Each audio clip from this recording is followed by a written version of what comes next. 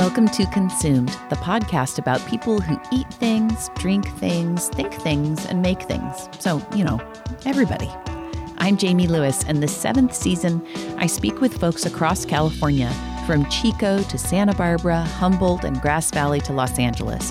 But always at the heart of it is the Central Coast. I hope you get to hear them all. Thank you for listening. Many thanks to my friend James Ontiveros for supporting the work of this podcast. James is the force behind the family of wines known as Ranchos de Ontiveros in the Santa Maria Valley. And because all of our friends in the food and drink industry need a boost right now, I'm going to talk about how you can get your hands on some of his wine this winter. For the holidays, wine is the perfect locally made, handmade gift that directly supports those who work to produce it. And for January 1st and beyond, drinking beautiful Burgundy-inspired Chardonnay and Pinot Noir is the perfect way to celebrate what we're all hoping is a kinder and gentler year. Visit the website for information on how to order Ranchos de Ontiveros wines, which can be shipped or delivered to your porch for free if you live around Santa Barbara County. To see what's available and to make your order, visit ranchosdeontiveros.com. Cheers! Consumed is also sponsored in part by Slow Life magazine, which has been sharing the stories of the San Luis Obispo community for over a decade. I write the food column for Slow Life, and most recently I covered dishes made from ingredients that aren't always common here on the Central Coast. I'm considering writing about bao-steamed buns for the next column, but what do you think? Hit me up on the contact page at letsgetconsumed.com with your ideas for what to cover next. And if you want Slow Life magazine delivered to your door every other month, visit slowlifemagazine.com.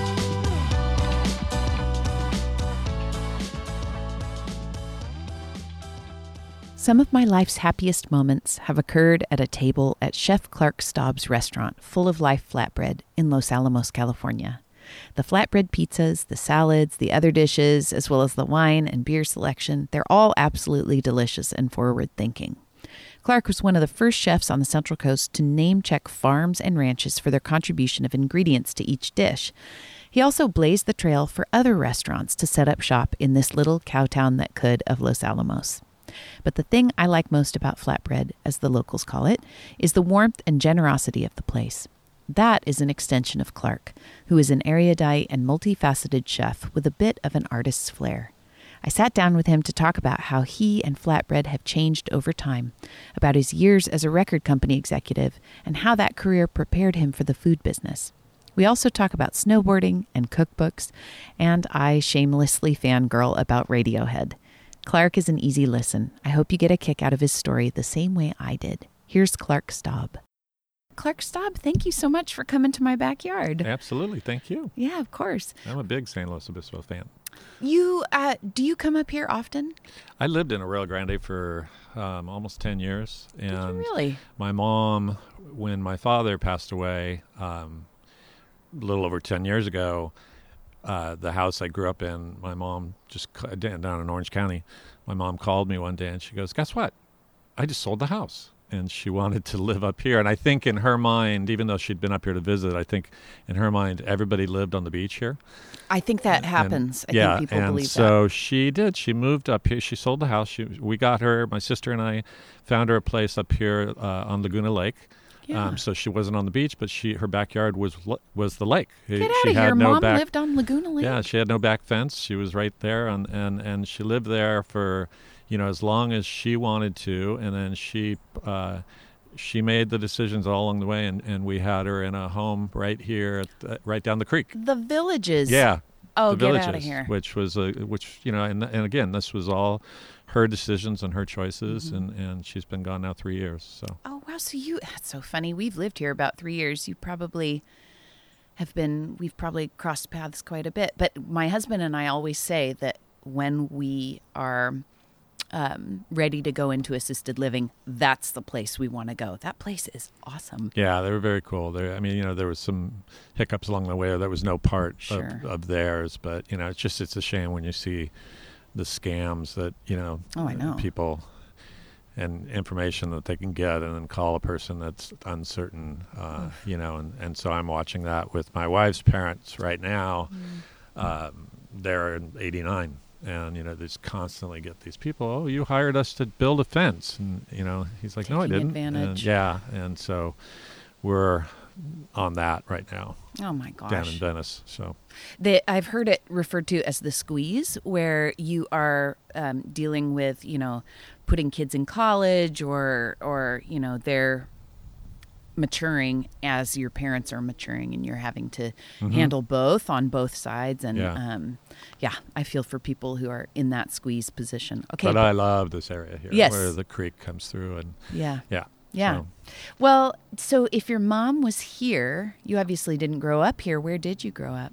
No, we grew up between Orange County and Mammoth, and so my dad had bought property on Mammoth after World War II, and he was one of the early ones up there, and built a place. And we were just talking about the tree that fell in your backyard. Yes. And in 1969, when I was a youngin', but I was 7 years old, a tree fell on our house in Mammoth and, you know, pretty much destroyed it. But fortunately, my dad was insured, and we were able to rebuild. And so we had a very nice place that we rebuilt there, and had that up till the early 2000s. Did you guys go up there every weekend? Like, Yes. I know so many people Yes. do that.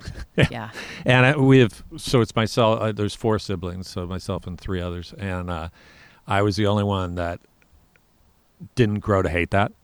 And we literally would leave on Friday night or early Saturday morning at like 4 a.m. and go up there and spend Saturday and Sunday, and come back on Sunday night or Monday morning early, and did that every single weekend. And then, you know, my dad was in aerospace, and I have no, you know, he was of that era that he doesn't talk about it, but you know, it seems like we were up there for 2 weeks at Thanksgiving, and we were up there for 2 weeks at Christmas, and you know, we'd go up there in the middle of summer, and I'm like, how did you have your job and do that?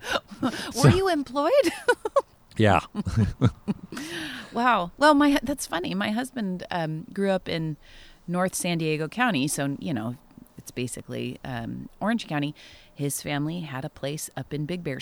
They still do. Yep. And they would go up every weekend. So he's a pretty good snowboarder, skier. Do you do that still? I went. I did it quite extensively. In fact, I will get to it later, but I played a role in global branding for Burton Snowboards for a bit. Of course and you so, did. That's right. But we went. I have not ridden. I haven't ridden. I grew up skiing and then switched over to snowboarding. I don't know. I can't remember in the late '90s, and my wife. So what's funny is we went. My wife and I went to Mammoth 2 years ago. And she had opened a restaurant up there. She had been hired to help open a restaurant up there. And so she was good friends with one of the senior guys at Mammoth. And, you know, so I took her up, showed her the house I grew up in, and we were riding. And the funny story is that, you know, my wife is short stature. She's, you know, and when you grow up, I could just put it this way without trying to sound mean, but how many people say they're great skiers or they're great snowboarders, and then you go with them, and you know, it's like you, which is actually why I started snowboarding, because I went with somebody who couldn't keep up, and I wasn't trying to like outdo them, and so I had never snowboarded but grew up competitively skateboarding, and so I rented a snowboard at lunch, and never having been on a snowboard, and by the end of the day, I was still outpacing the person on skis, but. So it was really one of these moments of, you know, of clarity when, you know, I go up with my wife to Mammoth, and we get out there, and she said she was a good skier. Oh, no. My God. Oh, she like was really amazing. Good. Okay, good. Well, that's yeah, good. And I put it to a low center of gravity, but man, she was really good. And out of the gate, you know, we were keeping up with each other, and it's the first time in my life that's ever happened. Well, isn't that handy? Yeah, it was and to awesome. go out with your wife. Yeah, my husband wishes I would go out with him, but there's a long history there. I promised him I would learn how to snowboard, and then we went to the Alps in Switzerland, and I cried on the mountain, and I said, I hate this. And I went down. I went down and sat in a cafe all day while he was on his own up there. So there you go. Yeah, that didn't really work out. So you grew up in Southern California. So you're a real Californian. I mean, yeah. I know that you drive down to LA a lot to see. So your wife is Chef Jill Davey. Yes. And so she has a restaurant that's been closed since March. Mm-hmm. They're holding on the lease. They don't know what they're going to do yet. It's on Venice Boulevard in Mar Vista, which is just inland from Venice. And she's been up here with me, helping me kind of tackle this. And then, of course, tonight at midnight starts the new Purple Tier shutdown. So we can still dine outside, and you've been to the restaurant. We have quite a bit of outside dining, but it is moving into winter, and you know, we'll switch to more takeout. Obviously, takeout's really taken off for us since this whole thing has started. But you know, the first time around when this happened, none of us knew it was going to happen, and we created this at Full of Life Flatbread. We kind of created this survival mode of doing takeout only, and then bringing in a couple different things as a provision side of things, and then we actually started a separate thing called Los Alamos Delivers. And so because Los Alamos has turned into such a destination dining experience, you know, we were able to take orders from Goleta and Santa Barbara, Montecito, and then on Tuesdays from LA. And then a friend of mine who had a surf camp, who couldn't operate a surf camp, we would do delivery runs, and we'd deliver for everybody in Los Alamos, and then we were also delivering for Frank at Hitching Post. And it was amazing. It was incredibly hard work. Yeah. It was exceptionally rewarding to see, you know, what we were getting in terms of support. But since March 11th, which is when the shutdown started, I mean, I have had one day where I have not been in my building, and it's exhausting. So with the announcement yesterday that we're moving backwards a bit, which we need to,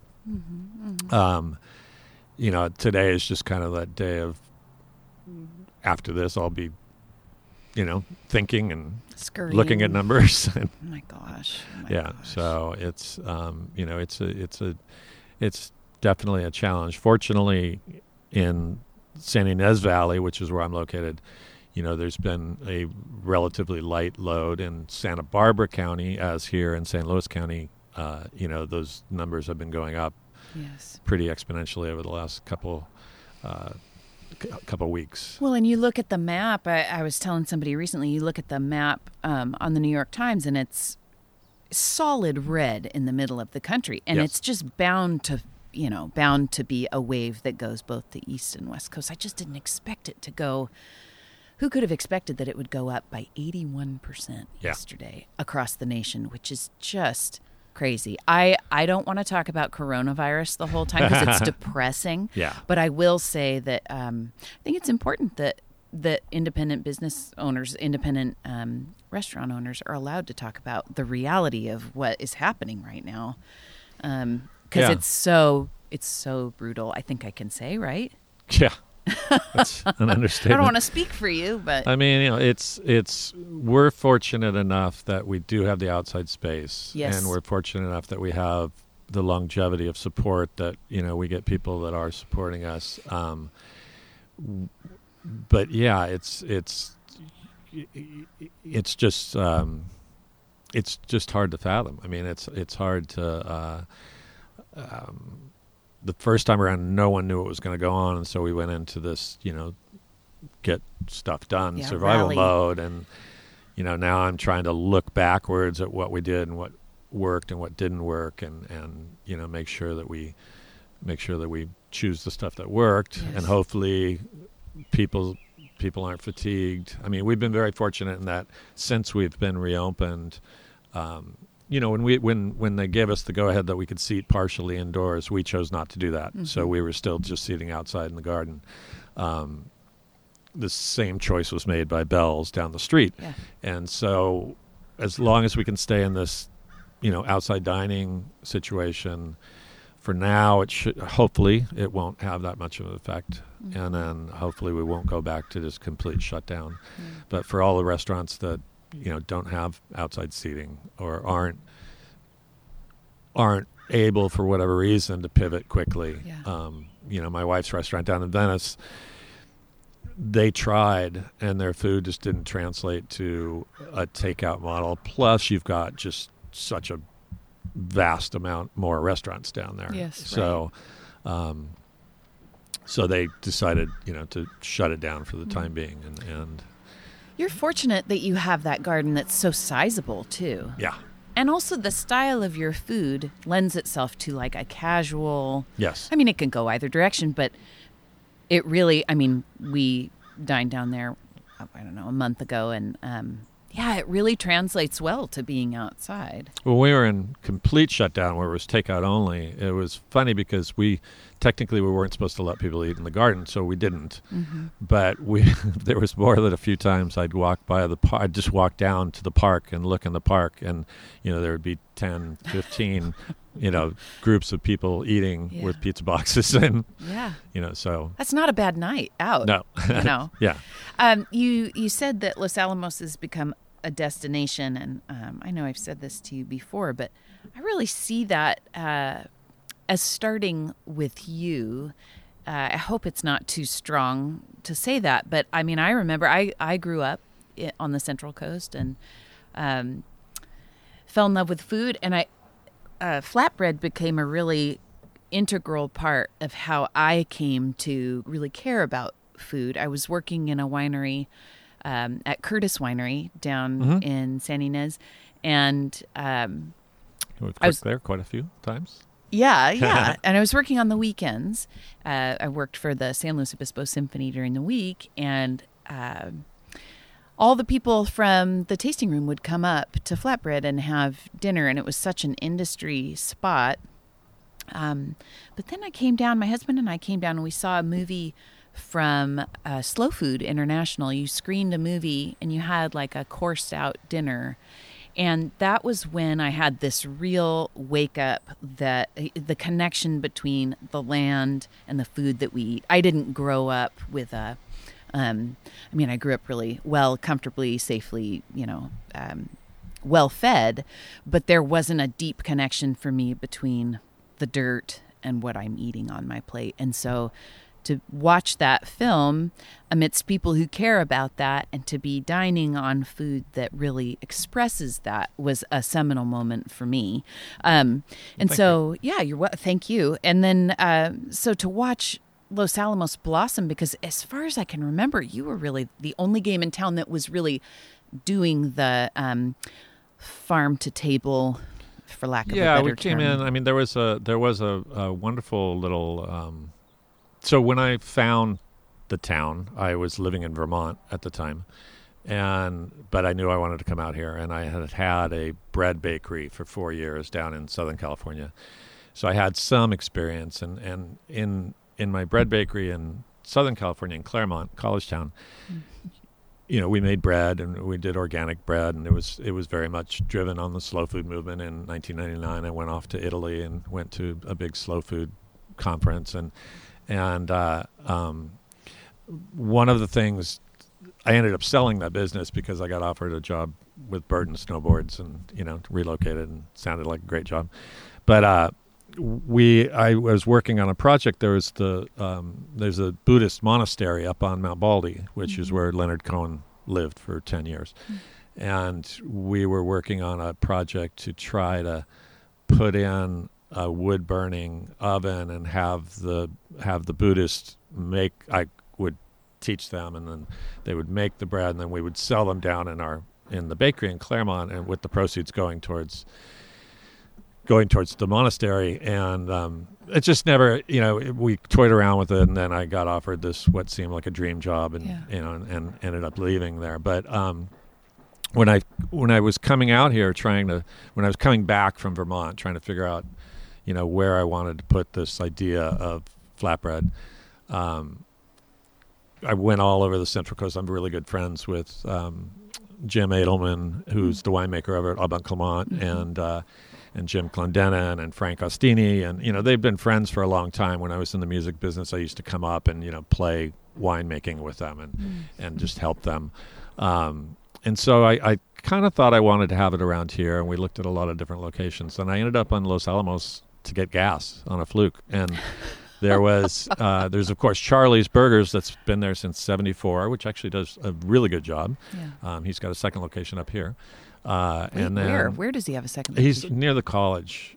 I forget it's on Foothill, I think. Real? Okay. Well, wake up. I should go over there. Is it called Charlie's Burgers? Charlie's Burgers, yeah. Yeah, it's good. Wait a minute. It's called Charlie's Place now, isn't it? Maybe, yeah. Yes. Oh, well, that's where we go for trivia. Oh, there you go. Right. Yeah. So he was there, and then there was this funky little place down the street called Cafe Quackenbush, and it was an art gallery with very progressive, some really kind of standard art, but then some really progressive stuff. Mm-hmm. And Ralph Quackenbush was a painter. And but it wasn't just his stuff. So it was Cafe Quackenbush, which was like a breakfast, lunch sort of coffee shop, if you will. Sounds awesome. With an art gallery, and then John Morley had a realtor's business out of the top. And and here I was in the middle of what is fairly, at that time, was fairly conservative, Mm-hmm. You'd call it a red state right now, but it was a cow town. Yeah, and you had these three gay men running this cafe and art gallery, and I was like, "Whoa, this is," and they're super nice people, and so that sort of threw it over the top for me. I'm like, okay, if these guys can make a go here, like what I have in mind might work, and every single one of those friends, Frank Ostini and Jim Clendenin, and every single one of them told me, "Don't do it." Yeah. Said, "Not there." And but we did. We built it out, and and we didn't come out and hit people over the head with the fact that we're organic or local, but we just started calling out, farms that we were getting stuff from, which was standard practice, But it slowly built. I mean, I've been there. We're going on 18 years. So was that standard practice though? Not around here. Not around here. Okay. But it was, in some other more culinary cities like Berkeley or San Francisco or. But that, just to reiterate, that was not normal here. No, not at all. And so the first thing I did when I took over the building was build the whole dining room centers around a big 20-ton stone oven that I built, which was like pulling teeth to get through the health department, but we did it. And but we built that and then sort of built the entire restaurant around that. And the building was there. It was built to be a wine storage facility that never happened. And so there's a lot of drawbacks in that because it was impossible to move walls, and it was because of the way the building was constructed, and so we had to kind of make the restaurant fit into to an existing space. Then the restaurant, and again we're going on 18 years, but the business plan when we started was not just the restaurant. So I think people were looking at me saying, "You're not going to survive as a restaurant in that town." And I wouldn't have if I would have just been a restaurant. But we also had a line of, my background in music is really in distribution and marketing and branding. And we launched a frozen pizza line that we sold to grocery stores.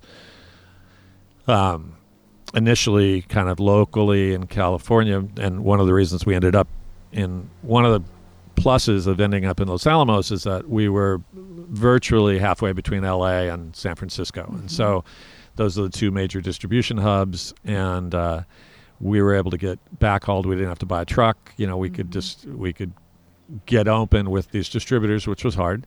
Yeah. And then but once we got open with distributors, we went out and worked our butts off to make sure people knew what we were. And it was frozen flatbreads. It was frozen flatbread pizzas. And it was everywhere. Yeah, we did. We ultimately we were in about 42 states.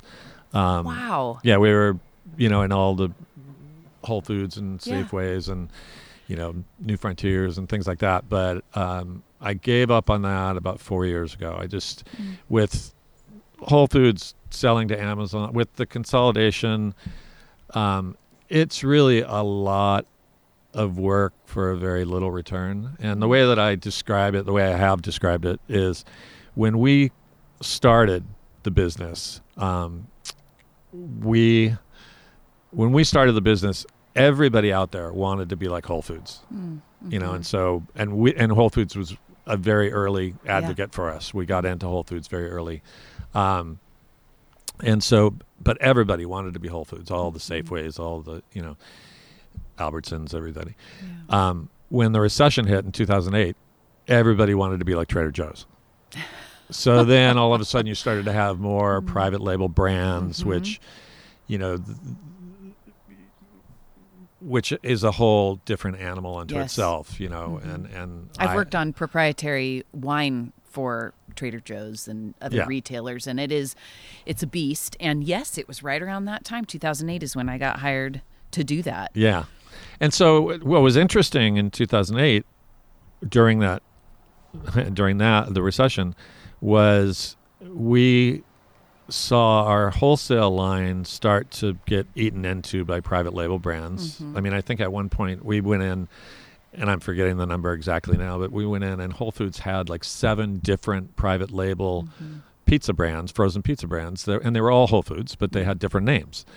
And, you know, it just made it more difficult on us to get that shelf space. But so we kept at it. But what happened during 2008, we opened in 2003, was our restaurant business really started to go through the roof, which was completely unusual at that time. And so our restaurant, you know, crowds and business was really clicking up at like 20% a year. And then of course we do, you know, we were doing a lot of offsite stuff. So I have these trailers with, you know, pizza ovens on trailers, and I built them initially to go out and market the frozen pizzas. And so we would go and, you know, go to New Frontiers grand opening, or you know, I even used to go to New Frontiers when they were over here. Oh, I miss that. But here you can, you know, you can taste this here, but then you can buy it inside. Yep, exactly. Yeah. So, but that's what we built it for, and then that started to morph into doing more. I call them field bakes, but you know, it's catering, and that could be a wedding or it could be a party. Now that's something that, you know, this year 2020 has completely disappeared. I think I've done 2 weddings that were both very small, very private, and kept a distance away. But everything's changing. Yeah. And it's starting to feel more permanent, I think, because as we're, you know, hedging in on a year. Yeah.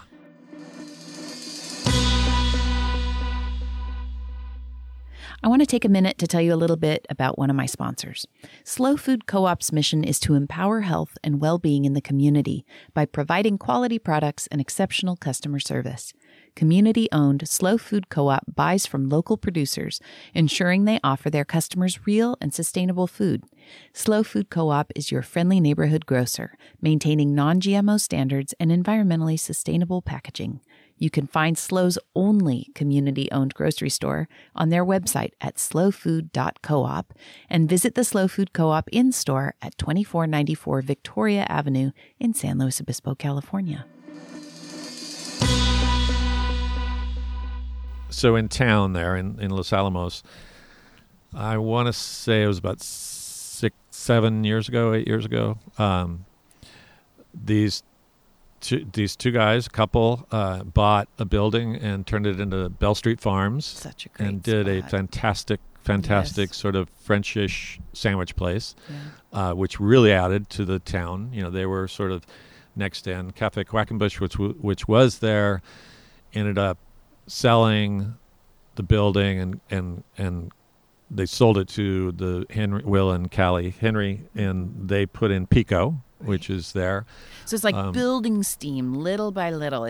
I shouldn't say little by little. It felt like all of a sudden it was blowing up. It took about 4 years for that. I mean, we sort of established the initial momentum, but then, you know, when Jamie came in with Bell Street Farms, it really helped a lot. And then Bob Oswax, who's got Bob's Wellbred there, he was a very good customer of ours. when he was in the entertainment industry, and then he had a change of career and didn't know what he was going to do, and I gave him. He came in one night, and he was sort of trying to figure out what he was going to do next, and I gave him a copy of my bread. I gave him a copy of the Tartine bread book, and I gave him a pint container of my my bread starter that I started back in 1988. And I said, "Here, you need a hobby." And so then, I invited him in, and that's an amazing.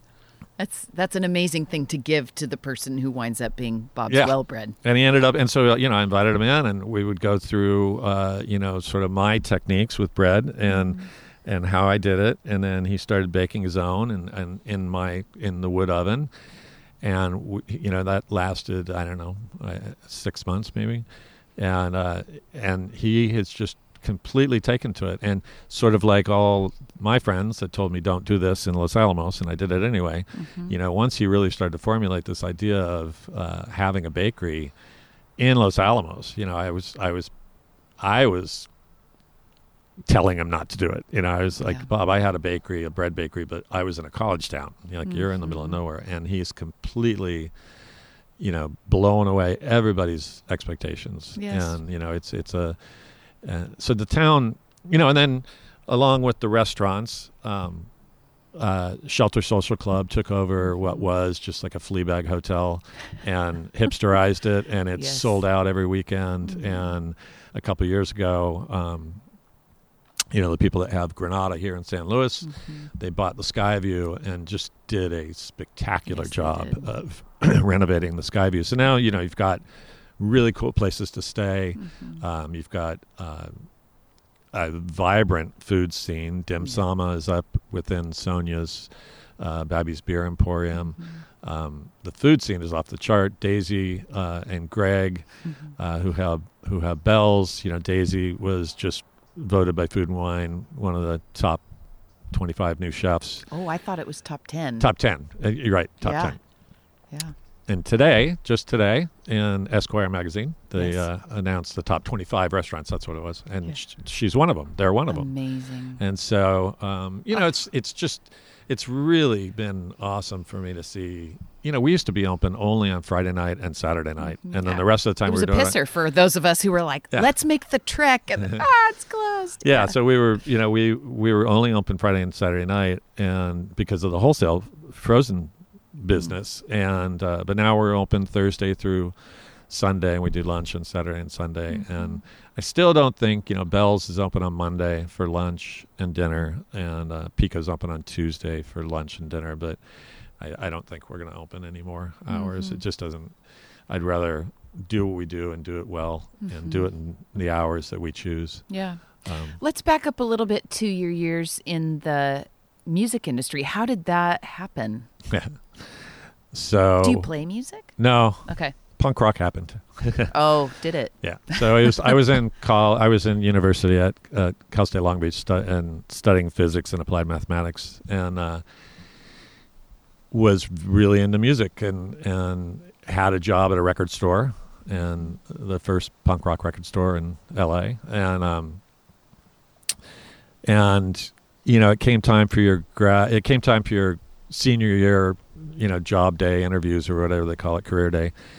And that was during the whole Reagan Star Wars program. And my grades weren't good enough to go on, and I could have become, like a high school teacher or something like that. But, they weren't good enough to go on to be a university professor or something like that. But I went on several of these interviews on campus on that day, and they were all, missile launch systems or warhead hardening, and it was all this stuff that I was just like, I don't want to do this. Yeah, can you imagine if that had been the track? Wow. Yeah, and there was it's a long time ago, but I think there was 8 people in our physics department graduating class, and so I just remember I went to work, and I went to work, and I worked at this record store, and one of the guys in the record store worked also at a record importer, and so this was early 80s. So this guy Flo, said, well, do you want? We're looking for somebody, and so I went on that Monday and to this record importer, and it was the coolest thing. I mean, the guy that owned it was a scumbag, but it was the coolest thing because we were like reading all the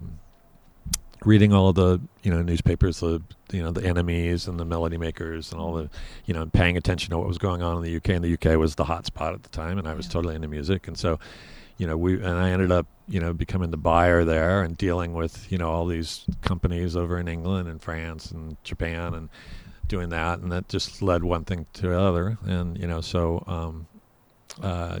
But then I had a record store, and oh, you did? Yeah, I ended up opening a record store with three friends that quickly became two friends because one of them did. It was one of those things like let's have a business, but let's not want to work. I know that business. Yeah, but yeah, we had a record store in Santa Monica, and yeah, MTV used to film. I forget what the name of the show was, but we used to have live bands play in there, and so we had REM played in there, and 10,000 Maniacs, wow. and Nick Cave, and Billy Bragg, a lot of people, and we would they would the MTV would film it, and so it was kind of a funny time, and then that sort of gets your name out there and gets your reputation out there. And who's a musician that's really cool? A lot of them. Well, I know, but I want one in particular. Like cool as a person? Yeah.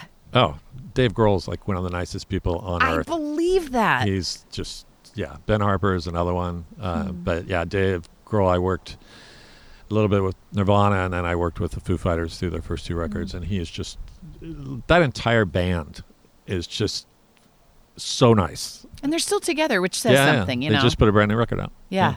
That's right. They were promoting it on Saturday Night SNL. Live. Yeah. Yes. And have you seen the little girl who plays drums, Nandi Bushell, the little British girl who plays drums with Dave Grohl? She's, I think, 10.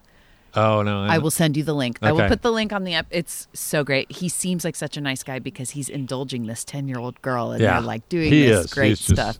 And I worked for 7 years with Michael Franti and Spearhead, and now they're just genuinely 100%. There's like a video, because he's I have a long history with him, but he's really he's created his own universe. Yes. And I when Spearhead started, he wanted so badly, I think, to be part of this hip hop culture, and he's just created something much more positive. Yeah.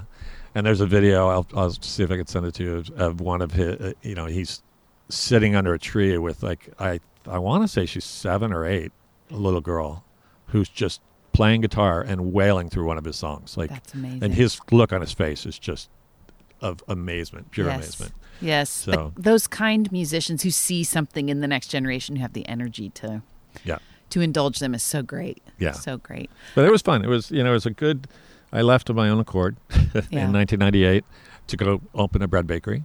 Because you were passionate into this new phase of life with the baking. I was just getting to the point where I'd done a lot. My big major projects, Radiohead and the Beastie Boys. And wait, back up. Why is Radiohead one of your big projects? What did you do? Well, I was basically the project manager for the Bends and OK Computer and Meeting People is Easy, and so we went all over the world with them. And amazing.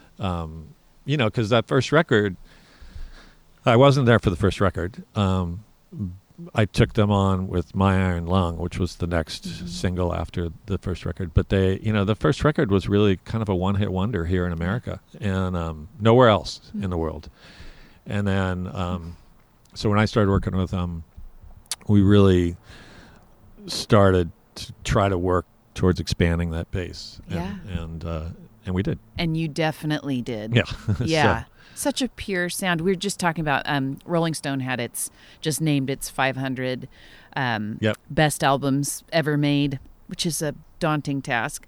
But my husband's book club is actually going through each record, listening to it instead of reading a book, and they're coming together tonight to talk about it. And it wasn't OK Computer that wound up on the list. No, it was Kid A. Yes, which OK Computer showed up on the last list, and they kind of flip-flopped it to Kid A, and that's okay. Kid A is OK Computer was groundbreaking. And complete. It's complete just the way it is. Yeah. And then, but yeah, Kid A was really shifting for them. Yes. Yeah. And yeah, a lot of that. Yeah. That was that was a good time. I cannot wait to talk to Jake about this. He will die. But anyway, yes, I'm sorry to stop you. So in 98, yeah, my big projects were kind of winding down. We were, and also in 98, if you remember, I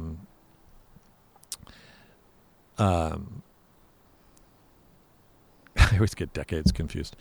And 98, if you remember, that was sort of the rise of, Christina Aguilera and Britney Spears and Backstreet Boys. The Mouseketeers. Yeah. Yeah. And there's nothing wrong with that. But I was just, we were Capitol Records. We were looking for our, person. And so it was just time. And so I had this idea for a bread bakery.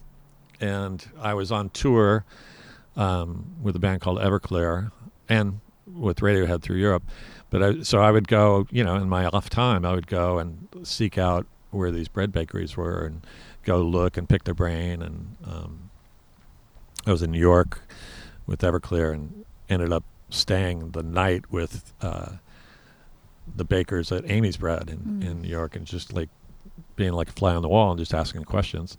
And so, I decided to do that. But also in 98, your husband would know this, it was El Nino year. Yes. And so I lived in Claremont, which is right at the base of Mount Baldy, and I had a Subaru Outback, and I had 60 days of powder on that year. So after I left Capitol, while I was building my bakery, I was snowboarding in the morning. I'd go up and Baldy had this locals thing where you could go and ski by the hour. Oh, like a cheap hotel.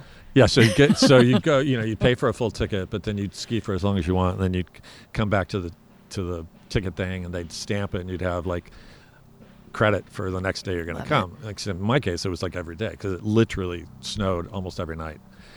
And I remember on that year, on the 4th of July in Powder on the top of Baldy. Oh my Lord! And so what a life! Yeah, it was awesome. And then I built a bread bakery. I was in New York, and I ended up buying one of these ovens that I had worked on all night long, which was like a big French deck oven. Mm-hmm. And, we learned a lot. I mean, I jumped into the fire and didn't have a clue what I was doing. And, As one does. Yeah. What made you decide to go from bread to flatbread? And also, I think we should distinguish between flatbread and pizza, too. Well, flatbread is a pizza. So, flatbread is a pizza. We just call it flatbread. Oh, well. So, yeah. No, I started doing, we had all these, organic loaf breads at my bakery. And then I started playing with pizzas or flatbread pizzas. Mm. And we'd do them for lunch. And, I never really took off in Claremont, but, we'd sell, 15, 20, 25. And sandwiches were our thing. And we were very popular at that. And, but then when I had a particularly rough day at my bakery one day, and I came home, and the phone was ringing, and I picked it up back when we had landlines. Yeah. And it was a executive recruiter, had heard about me and sought me out. And it was because of my experience in music, but also in action sports, because for whatever reason I got credited, and it's not true, but for whatever reason I got credited with, putting action sports and music together in live situations, which is absolutely not true. But it's like, I had got the weird thing. Yeah, I'd got the Beastie Boys to play at something. I got the Foo Fighters to play at something. I got different bands to play at, different big name bands to play at a skateboard contest or at a snowboard contest. And that's how the reputation started. So now you're the expert. And so, it was a long process, but it ended up, I got offered a job from Burton Snowboards and decided to sell the bakery, and we moved to Vermont, which Vermont, of course, is a very bread-centric state. For sure. Yeah, and I met a guy named George Schenk there, who I had a book. I had a book called The Bread Builders by a guy named Alan Scott. and he would do all these little sidebar sort of almost like a study of something, like it might be a wheat grower, it might be, and he had this little missive on George Schenk, and George Schenk had a business called American Flatbread out in Vermont, which I'd totally forgotten about. And so one day I was down in Middlebury, and it was snowing, and it was beautiful, it was snowing. I had off, and I ended up walking in. I could smell smoke, and it smelled like food. And I ended up walking through the door of this like stone building, and it was American Flatbread. And I didn't, I'm like talking to the guy, and all of a sudden I realized, oh wait, this is that guy that's in the book. And so I ended up becoming good friends with George Schenk, and kind of because my background in music was in distribution, and because I had a background in baking now, 4 years of a bakery, I kind of went and was just offering up help, where I could, because I was trying to figure out what my next step was. And so I ended up licensing the American Flatbread name and brand, and we came out here, and I launched it here out of Los Alamos. So we actually started as American Flatbread, and helped build the business, and and in building the business bigger and bigger and bigger, and realizing it wasn't my business, it was my money, and it was my business out here, but it wasn't my brand.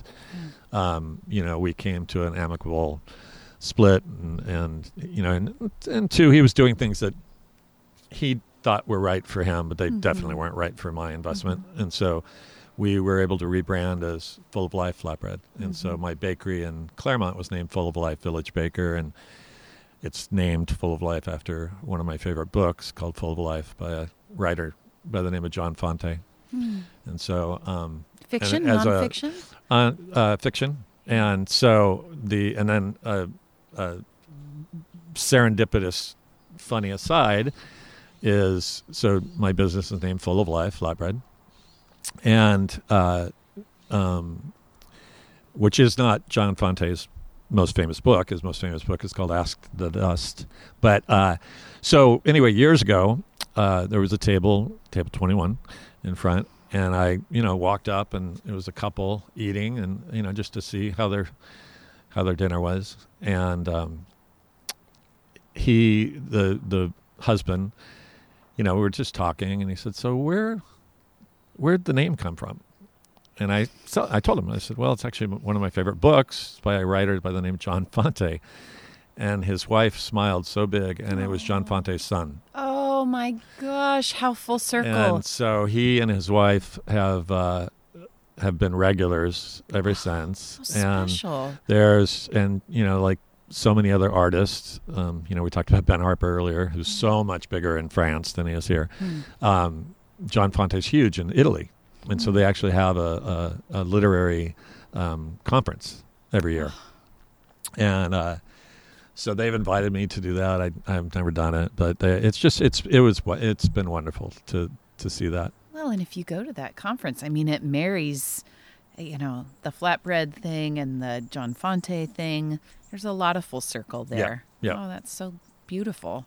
Are you a pretty avid reader? Not as much as I'd like these days, but yes. Are you reading anything right now? Cookbooks. Which cookbook? Yeah, my house is buried under cookbooks. That sounds like a nice way to be. Yeah. I do have, I am divorced, and I just got back some of my first edition books that, literary books. And so I have been reading a book of poetry by Paul Bowles, which was always one of my favorites. But I just got, there was a restaurant in Sweden called Fäviken, and he was up near the Arctic Circle, like in the middle of nowhere. You definitely had to drive there. I've heard about this place. Yeah. Yes. So he closed it last December, and he had been there 11 years, and he decided it was time for him to move on, and he wrote a very impassioned piece about why he was closing it. Had nothing to do with business, and and it just didn't make sense for somebody else, another chef, to come in and take it over because it was such a So uniquely, personal, right? yeah, it was such a unique location and menu and stuff. And so they just put this. I just got this book last week. It's called Fava Kid, and then it's got the number of days that they were open, like, Wow. which is 11 years. So it's 10,000 days or whatever. Yeah. And so it's a book about opening to closing of a restaurant. And I read just yesterday morning. There's a piece he wrote at the end that was written in May of this year, and it is wrenching because he of course closed his restaurant before COVID, closed it of his own accord, and now and he kind of goes through that process, and he writes very thoughtfully about all the people he knows. He's whatever in the top when he was open. He's in the world's best top 50 and stuff like that. But it's a really exceptionally well written piece. I read it twice. I was like, I read it and then I was just like, man, that is incredible. So, do you ever think about doing your own? I happen to know that you do, so don't lie. if I had the time, I guess, but if I had every time I start to sit down to do something like that, start on a book or something like that, I'm one of these people that will start it and then reread it and think it's stupid and then do something else. Yeah. And Bridget Benz, who's a dear friend of mine up in Paso, has co-written and written, dozens of books, and she's been all over me to do something. So That's I don't how know. I know. Yeah. She told me. Yes. And so I think what was interesting in reading this piece yesterday, because clearly they were planning this Favakin book, before the pandemic. And when he decided to close his restaurant, he had gone on to basically write a very encyclopedical, massive book of Nordic cuisine, so it was almost like a research project. And then that turned into another one on baking, and that turned into another one on travel. And I think he's even got a photography book out. So I don't know. I'm just trying to, I whatever it would be, I would like it to be something that matters, and not, and I'm, like I said, I'm a cookbook geek. So it's like, but not just a collection of recipes. I think that's changed so much in the past couple decades. Is now it's really a marrying of memoir and recipes, or essays and recipes. Yeah, well, my favorite cookbook is a book called Honey from a Weed, and Patience Gray, and which I found at a tag sale. I didn't know they were called tag sales until I lived in New England, but it was basically a yard sale. And I bought this book, and there's no photographs in it. There's no, she wrote 3 cookbooks. This one's really the only one that anybody ever read, which probably didn't sell at all. But yet when she passed away, her obituary was on the front page of the New York Times, and that's how much her writing affected people. Okay, I'm going to look that up. Yeah. I've never heard it. Patience Gray. I've bought that book it's been reissued in paperback multiple times, but I've bought it for so many people. Yeah. And just say, here, you need to look at this. Love it. Yeah. If you, there's never going to be enough time to talk about everything that I want to talk about with you. But if you had a big celebration to end your life, you're very full of life. What would you dine on? Or, I've never asked this before, but what would you serve maybe to people? As somebody in hospitality, maybe that gives you more joy than sitting down and eating something yourself. Well, we talked about that, the book, My Last Meal. Yes. Which is, you had described it sort of as morbid, and I think it's beautiful. And I think it's both. Yeah. Yeah. And there's, that fantastic photo of Anthony Bourdain. Yes. And that book, by the way, just in case somebody's listening, is, from what I understand, it's photos of famous last meals from, and some not famous, from people who are. I'm blanking on her first name. Her last name's Dunia. And she cooks up the meal and takes a photo of it. She asks people what they would have if they had their last meal. Yeah. And it could be, I forget what French Michelin 3-star who says he wants a cheeseburger. Yes, that's right. Yeah. Which is So, wonderful. What was Anthony Bourdain's? I can't remember. I just remember that beautiful picture of him with the big femur bone. Yeah. Yeah. Well, before I get into that, we do this. So when Anthony Bourdain passed away, he passed away just a few weeks shy of his birthday, and so we did at Full of Life Flatbread. I've changed the menu every week for the entire time we've been open on our specials. And so that year we decided to do an all Bourdain menu. And then we did an all Bourdain menu, and we donated $1 per dish to the National Suicide Prevention Hotline. Awesome. And we did so well, and the response was so great that we decided to do it 2 weeks. And a local artist, a woman, Elizabeth Cheney, had painted a portrait of Bourdain. And so we hung it in the hallway. And so between, those 2 weeks and selling her painting, we donated, I think it was like $4,600 to National Suicide Prevention. So we've done this every year now for his birthday, not the day he passed away. Yeah. We've done it for his birthday, and we've raised over $10,000. Fantastic. For suicide prevention. We actually have a new painting of Bourdain in the hallway right now. That is so cool. So I don't know what I don't know. I'm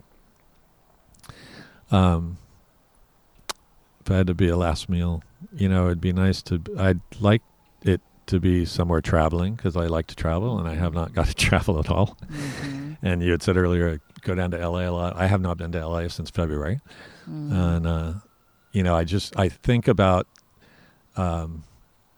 in December, this last year, I took my wife down to the Valle de Guadalupe in Mexico and Baja, and we just had a spectacular time. We broke the axle to our car, but we also had a spectacular time. And I can't encourage people when we can travel again enough to go down there. And so I ended up hitting it off with a guy named Drew Deckman, who's got a restaurant down there called Deckman's, and fantastic chef. And so I got a call in January, and he invited me to come down and do a dinner down there. And so we ended up that was the last time I traveled, is we went to Valle de Guadalupe, and I cooked this dinner with 5 other chefs in, Baja, and it was just a spectacular experience. And so to touch on something you said, is I'm not the kind of person that can sit down and have a meal. Yeah. I mean, if I go to a restaurant and I'm going to pay for a meal, but I would like it to be something like that day where we were, cooking. It was Drew's 50th birthday. We're cooking in a strange kitchen outdoors. The entire restaurant, the entire kitchen is outdoors. Cool. And, so we were cooking, and I made some bread. I did a couple other things. It was a phenomenal day. And you're sharing, and you're it's like communal, and it's we were just having fun cooking together. And then, it ended with 200 of his friends coming and, having dinner, and we were able to serve it to them. I think that sounds great. Yeah, that was a really, really good day. Yeah. That was a good day. Well, we'll have to have a part 2, because I have a feeling we could talk all day. But okay. Clark, thank you for coming. Thank you for having sharing. me. Yeah. Thanks for tuning in to Consumed, hosted by me, Janie Lewis, and edited by Chris Lambert. This season marks my 70th interview with California Tastemakers, and I continue to feel lucky for getting to speak with so many cool people about flavor. As we move into 2021, please continue to lean into your local independent businesses wherever you are. They will need your support more than ever this winter. Thanks for listening, and see you next time.